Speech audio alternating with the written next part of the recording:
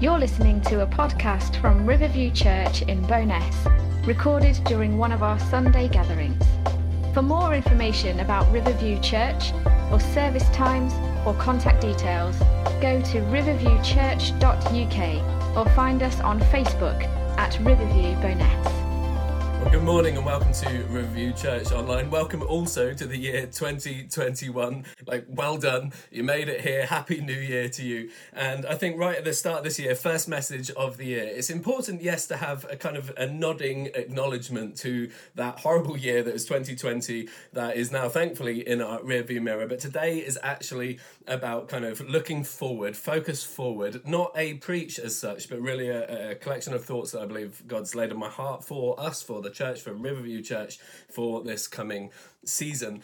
And so I want to set out like a trajectory for the next sort of coming months, coming year, the most important things for us as a church in this season to be focused upon.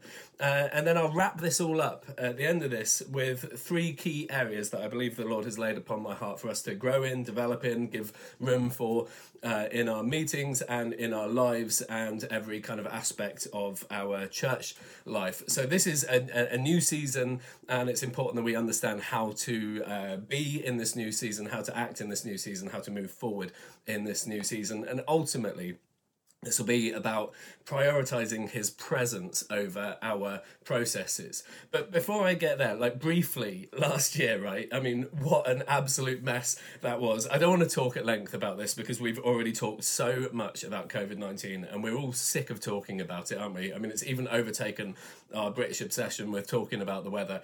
But what a kind of apocalyptic year that was. And I don't think I'm using that word perhaps too strongly by saying that. And you might be thinking, what does this all mean?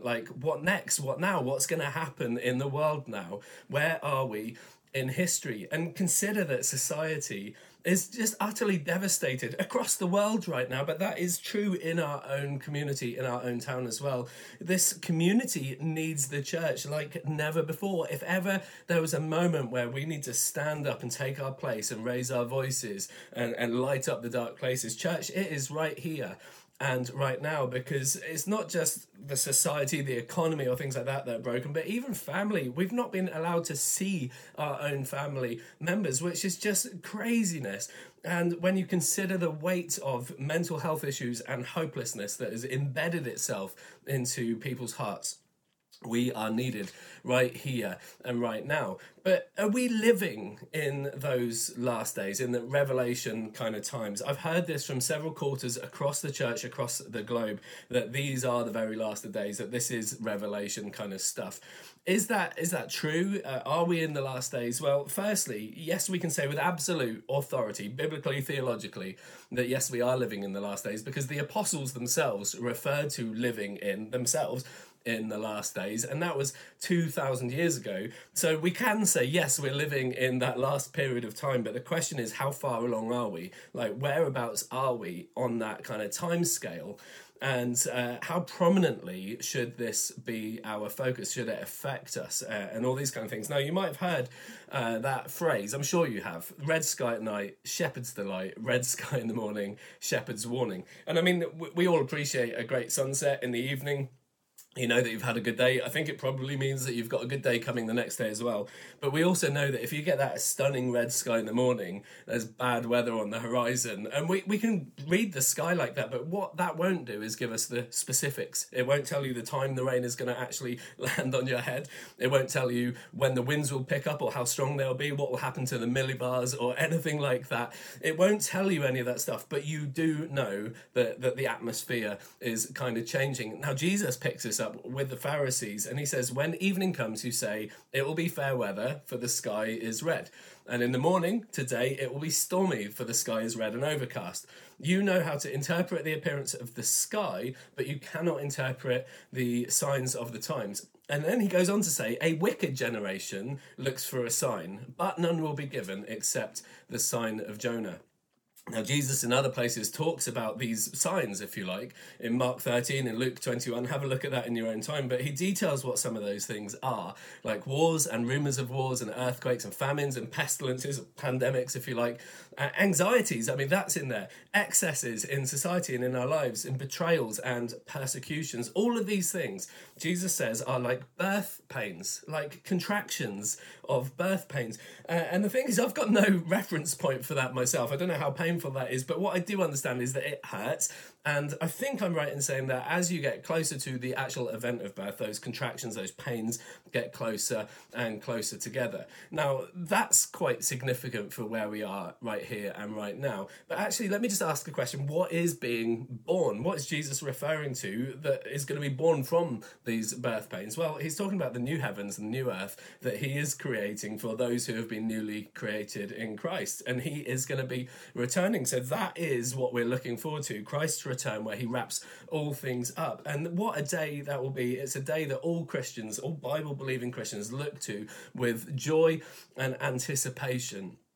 But Jesus's advice, unquestionably here, is be aware, be alert, be on your guard, but don't be obsessed with times and dates. And whether this event is this and this event is such and such. Don't do that. Don't get down into the details. You can read the sky, be aware what season you're in, but like no one, no angel and no human knows the times and dates. But Jesus is coming. He is coming. And all of this that we're seeing around us is part of those birth pains. Jesus says, but about the day and the hour, no one knows. Not even the angels in heaven nor the Son, but only the Father. That means no prophet will know the day that Jesus is going to return. So he says then, therefore, be on your guard, be alert. You do not know when that time will come. So based on the fact you don't know when it will be, act as if it will be today every single day. Like, we cannot afford to be ignorant or ambivalent about these things that are going on around us in our world, in our society, especially now, church. But be aware, yes. Be alert, yes. But our view, our direction of focus, the way that we should be looking should be Jesus. Always. You cannot go wrong. You will not go wrong if you make him your focus, if you make him your obsession, if you make him the point at which you fix your eyes. So as we look at this and what this all means for us as a church in 2021, emerging from COVID-19, I want us just to go to Acts 1. It's that point just before the Holy Spirit kind of falls on the day of Pentecost. Jesus is still there talking to the disciples. And so we're going to pick up chapter 1, verse 4 in the book of Acts. And Jesus says to them, do not leave Jerusalem, but wait for the gift my Father has promised, which you have heard me speak about. For John baptized with water, but in a few days you will be baptized with the Holy Spirit. That is the gift that was promised, the Holy Spirit, the gift of the Holy Spirit.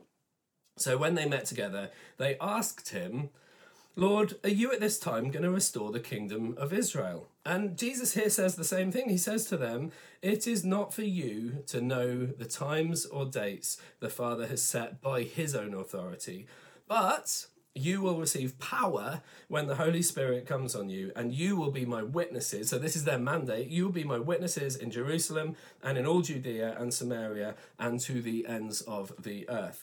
And after he said this, he was taken up before their very eyes, and a cloud hid him from their sight. Now they were looking intently up into the sky as he was going, when suddenly two men dressed in white stood beside them.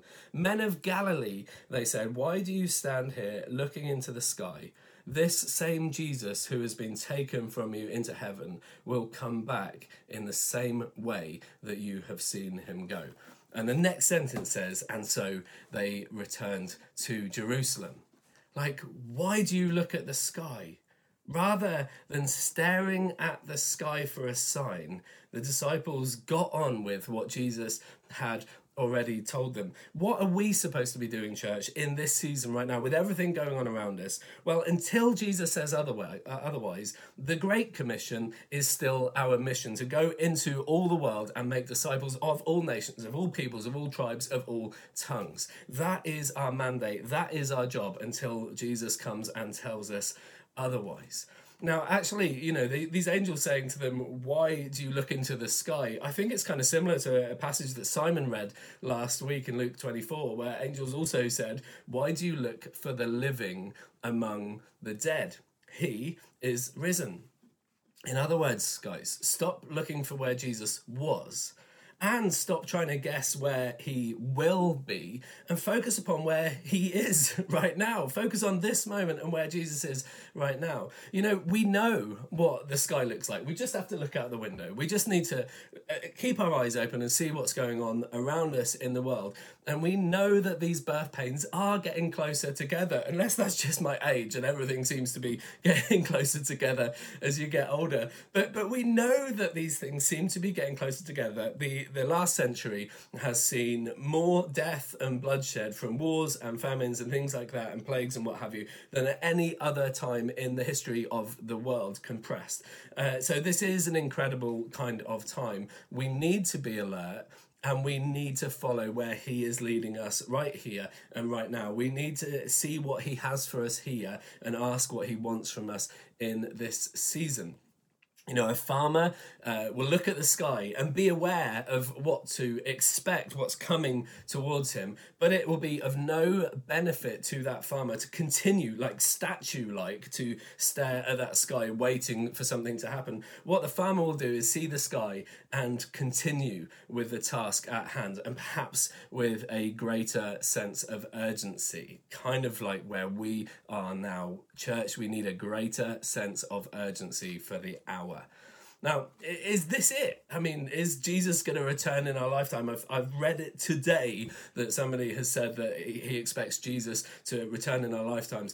I cannot possibly answer that. Remember, Jesus said, no one knows, not even the Son, but only the Father knows. But we can, maybe we can't know the precise time of all of these things, but we can know the season that we are in. And this should prompt us to action. So right here, beginning of 2021, church, this is the message to us. Ultimately, be prepared. Get dressed and get ready for action. What action? Again, the Great Commission is still our mission until Jesus says otherwise. But what we should do right here and right now is pursue that with a greater sense of urgency. Bowness needs the church. It needs Riverview Church. It needs all of the churches here that form the church to take their stand, to take their place and be the church. It's not just about evangelists knocking on doors or chatting to people in the street, and it's not just about the leaders coming up with these processes and plans for doing that. It's about the church. It's about you and me together, corporately together, being his witnesses to Jerusalem, Judea, Samaria, and to the ends of the earth. Now, there's something I really need to say here before I go further about the church, about the gathered church specifically, because this is something that has been eroded and washed away over the last sort of 9-10 months. And I know there's a concern that that's it, that if we don't do something now, that there won't be a gathered church in the future. Well, look, let me just say absolute clarity right here, right now. And I think every pastor that I know of would say the same thing. We should be gathered in person. The ecclesia, the word ecclesia, which is the word we translate to church, it means assembly, it means gathering, collective, it means togetherness. So there isn't really this room for a non-gathered church, ultimately. And the gathering is for the equipping, the encouraging, the growing, etc. of the church. And I want to tell you, we will be gathered again in 2021. I can say that with great confidence. There is no appetite, no intention or mandate for us to be 100% online as we move forward. In our separate houses, we will be gathering again soon. But the gathered church, the gathering of the church, is not all there is to church. It is a part, it's a joyful and a very important part of the church, of the life of the church. of the involvement of the church. But actually, the church is about more than Sunday meetings and maybe a midweek meeting as well, a prayer meeting or what have you. It's about more than that. If we condense the church down to just the gathering, well, look, there are 168 hours in a week. And let's say that you attend regularly church for an hour and a half on a Sunday and an hour and a half on a weeknight. Well, that's 3 hours out of 168. That's less than 2% of the week. Would we seriously kind of suggest that the church is only effective and engaged and active for less than 2% of the week, that 90% of the week it's irrelevant and doesn't matter? We need to grasp back that 98% of the week and recognise our mandate as church is to be church 24 hours a day, 7 days a week, every week of the year. So therefore, if the church is just about the gathered, the meetings, the times we're together in the same place, then actually we miss out on its fullness of everything that Jesus intended for us. We kind of sell it short, and we actually withhold our hands from the plough. And a great challenging question is do our neighbours know? Do your neighbours know? And even if not, are we at least lifting them up in prayer, like regularly, daily before him? And the thing is, we should gather, we must gather, and we will gather. But honestly, the walls of our building do not need us to be there. The community needs us to be there. And the gathering is important because that is what empowers us and equips us for the scattering out into the community and being an effective church in this town. That's why we're saying this year we want to prioritise presence over process. We want to prioritise Jesus's presence with us over like the systems and rotas and things like that help us to get there. I'm not saying that process is out of the window, that it's a free-for-all, we do whatever, because those things actually will help us. For example, if we're going into the town hall, we need a process to set up quickly and efficiently so that we have more time for meeting together, praying together, worshipping together. So the processes help to serve us, but they are not the priority. The priority is the presence of God. Now, what do I really mean by that? Well, we need to be a people of his presence, a people marked by the presence of the living God in our midst, Emmanuel, God with us. We should be different to society. We shouldn't look the same as culture around us, even if there are little bits and pieces that the age we live in we kind of take. But actually, we should be a completely set apart and different people, a holy people, a peculiar people even, because we carry the presence of the living God. And the thing is here, with presence over process, yesterday's manna will not suffice. The traditions of yesterday, the ways we've done things, the systems and processes of yesterday aren't necessarily going to benefit us or help us in this season. We want to prioritize his presence. And the key to all of this, as we've read in Acts, wait in Jerusalem, where you will receive power when the Holy Spirit comes upon you. So the Holy Spirit is the key to all of this. And I really believe that 2021 for us as a church is about rediscovering and growing in a joyful way, our equipping in and by the Holy Spirit, how he empowers our lives and our ministry. And we want this to be in authenticity of his presence. We are not looking for like some crazy bonkers kind of do whatever you fancy free for all. God is a God of order, not of disorder. But we fully believe that there is power that we will receive from the Holy Spirit, that we need to grow in, that we need to discover and rediscover in this year. His power at work in each of us, not just the anointed few, but in these last days, God says, this is in Joel, that I will pour forth my spirit on all mankind, and your sons and daughters shall prophesy, your young men shall see visions, your old men shall dream dreams. Even on my bondservants, both men and women, I will in those days pour forth my spirit and they shall prophesy. This is about walking in the Spirit, each of us, being led by the Spirit, being empowered by the Spirit, discovering the surprising ways in which he will equip us, empower us, and enliven us.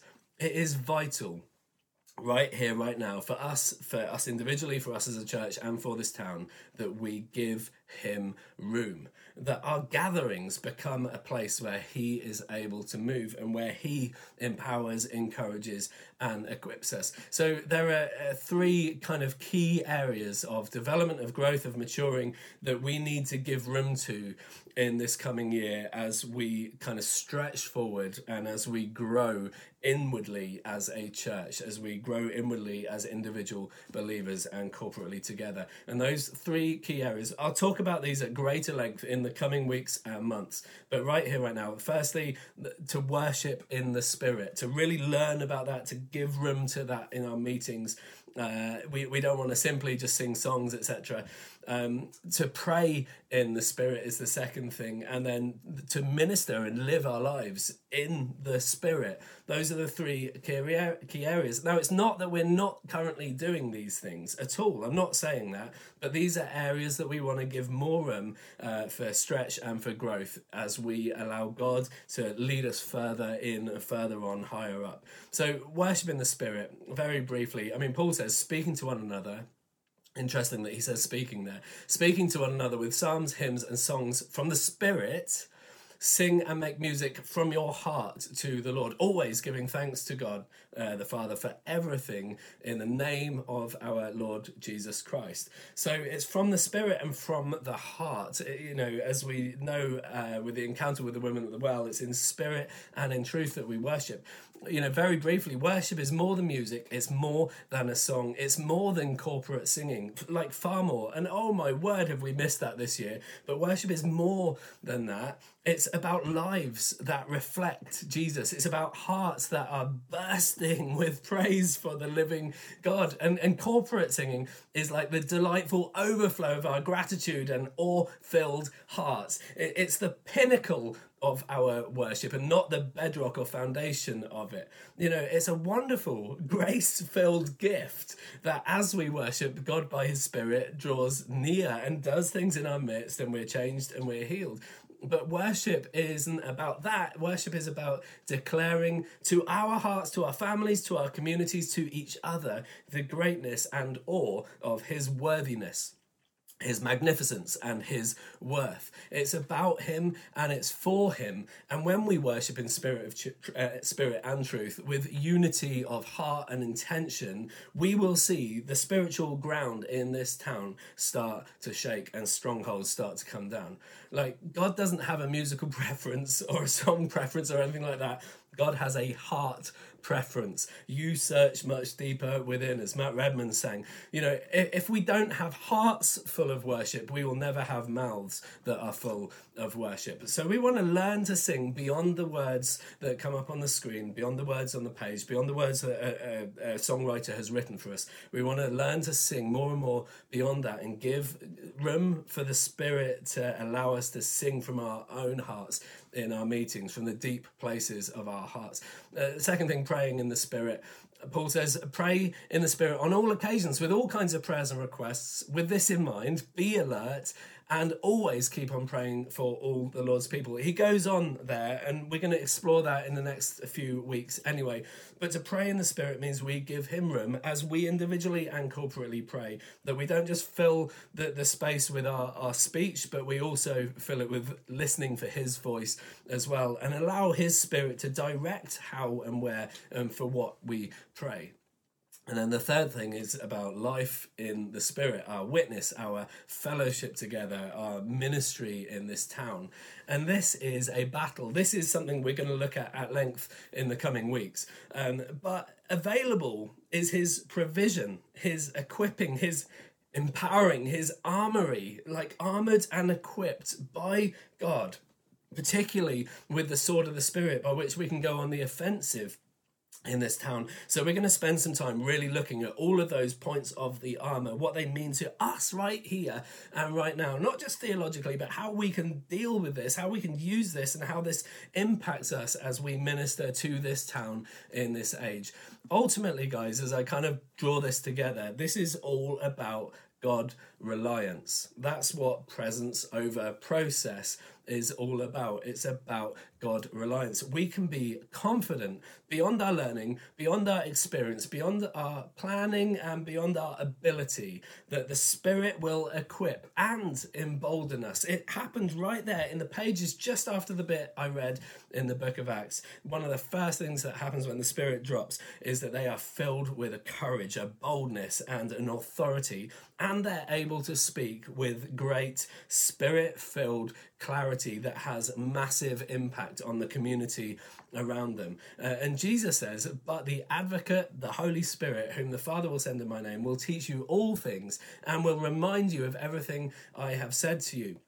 He also says, do not worry about how you will defend yourselves or what you will say, for the Holy Spirit will teach you at that time what you should say. So we can be confident that as we step out to be his witnesses in this town, in these surrounding areas, that he will speak through us. We don't have to cleverly figure out all our apologetic arguments beforehand, because in that moment, with the God-given opportunities in front of us, if we're bold enough to seize them and trust that he will bring courage into that situation and bring wisdom into that situation, then we will see this town absolutely transformed. And it is about you and it is about me. And I get that evangelism and ministry is a fear-filled thing, but you know where that fear comes from, don't you? I mean, yes, we might think it's, well, because I'm not really gifted in that area, maybe, or I'm not really good enough as a Christian, or, I'm worried about what that person will say, or I'm worried about being mocked or beaten or whatever it is. But actually, all of that is the lies of the enemy. All of that fear comes from the father of lies. He wants to stop you in your tracks. Why? Because he is afraid himself. So he's trying to push that fear onto you to protect himself. He's afraid of you recognizing your identity in Christ and having the confidence and boldness to step out, knowing and trusting that the Spirit will be right there in you, with you, empowering you, giving you words to say. He is petrified of that. And so he will feed all of these lies into your head to try to stop you cold in your tracks. And it is time we shook off that fear. It is time we put the enemy back in his box and say, get back away from me, Satan, because this is the day that the Lord has made. We're going to rejoice, we're going to be glad in it, and we're going to take the fight on the front foot to this town. So we're not going to fear outreach, and we're not going to stifle it with all these kind of systems and processes, but we are going to push out. Listen, the hour may be nearer, but the mandate is the same. Seek the lost, mature the found. The Great Commission is still our mission. The hour may be nearer, but God is unchanged, unshaken, unfazed, and actually I think he's kind of unimpressed with people that claim to know specific times and dates. So yes, as I conclude, look to the sky, perceive the atmosphere, be alert and know the times that we're living in. Be prepared, be motivated to action, but don't get stuck trying to work out specifics, times and dates. Let us keep our hand to the plough with our eyes firmly fixed on Jesus, the author and perfecter, the one who began this good work in us, in we, his people, the church. He is faithful and will complete it. So 2021, presence over process. That is how we're going to be moving forward. Guys, bless you. We're about to go live and lead us through the Lord's Supper together. But for now, that's it from me. I'll see you soon. Amen.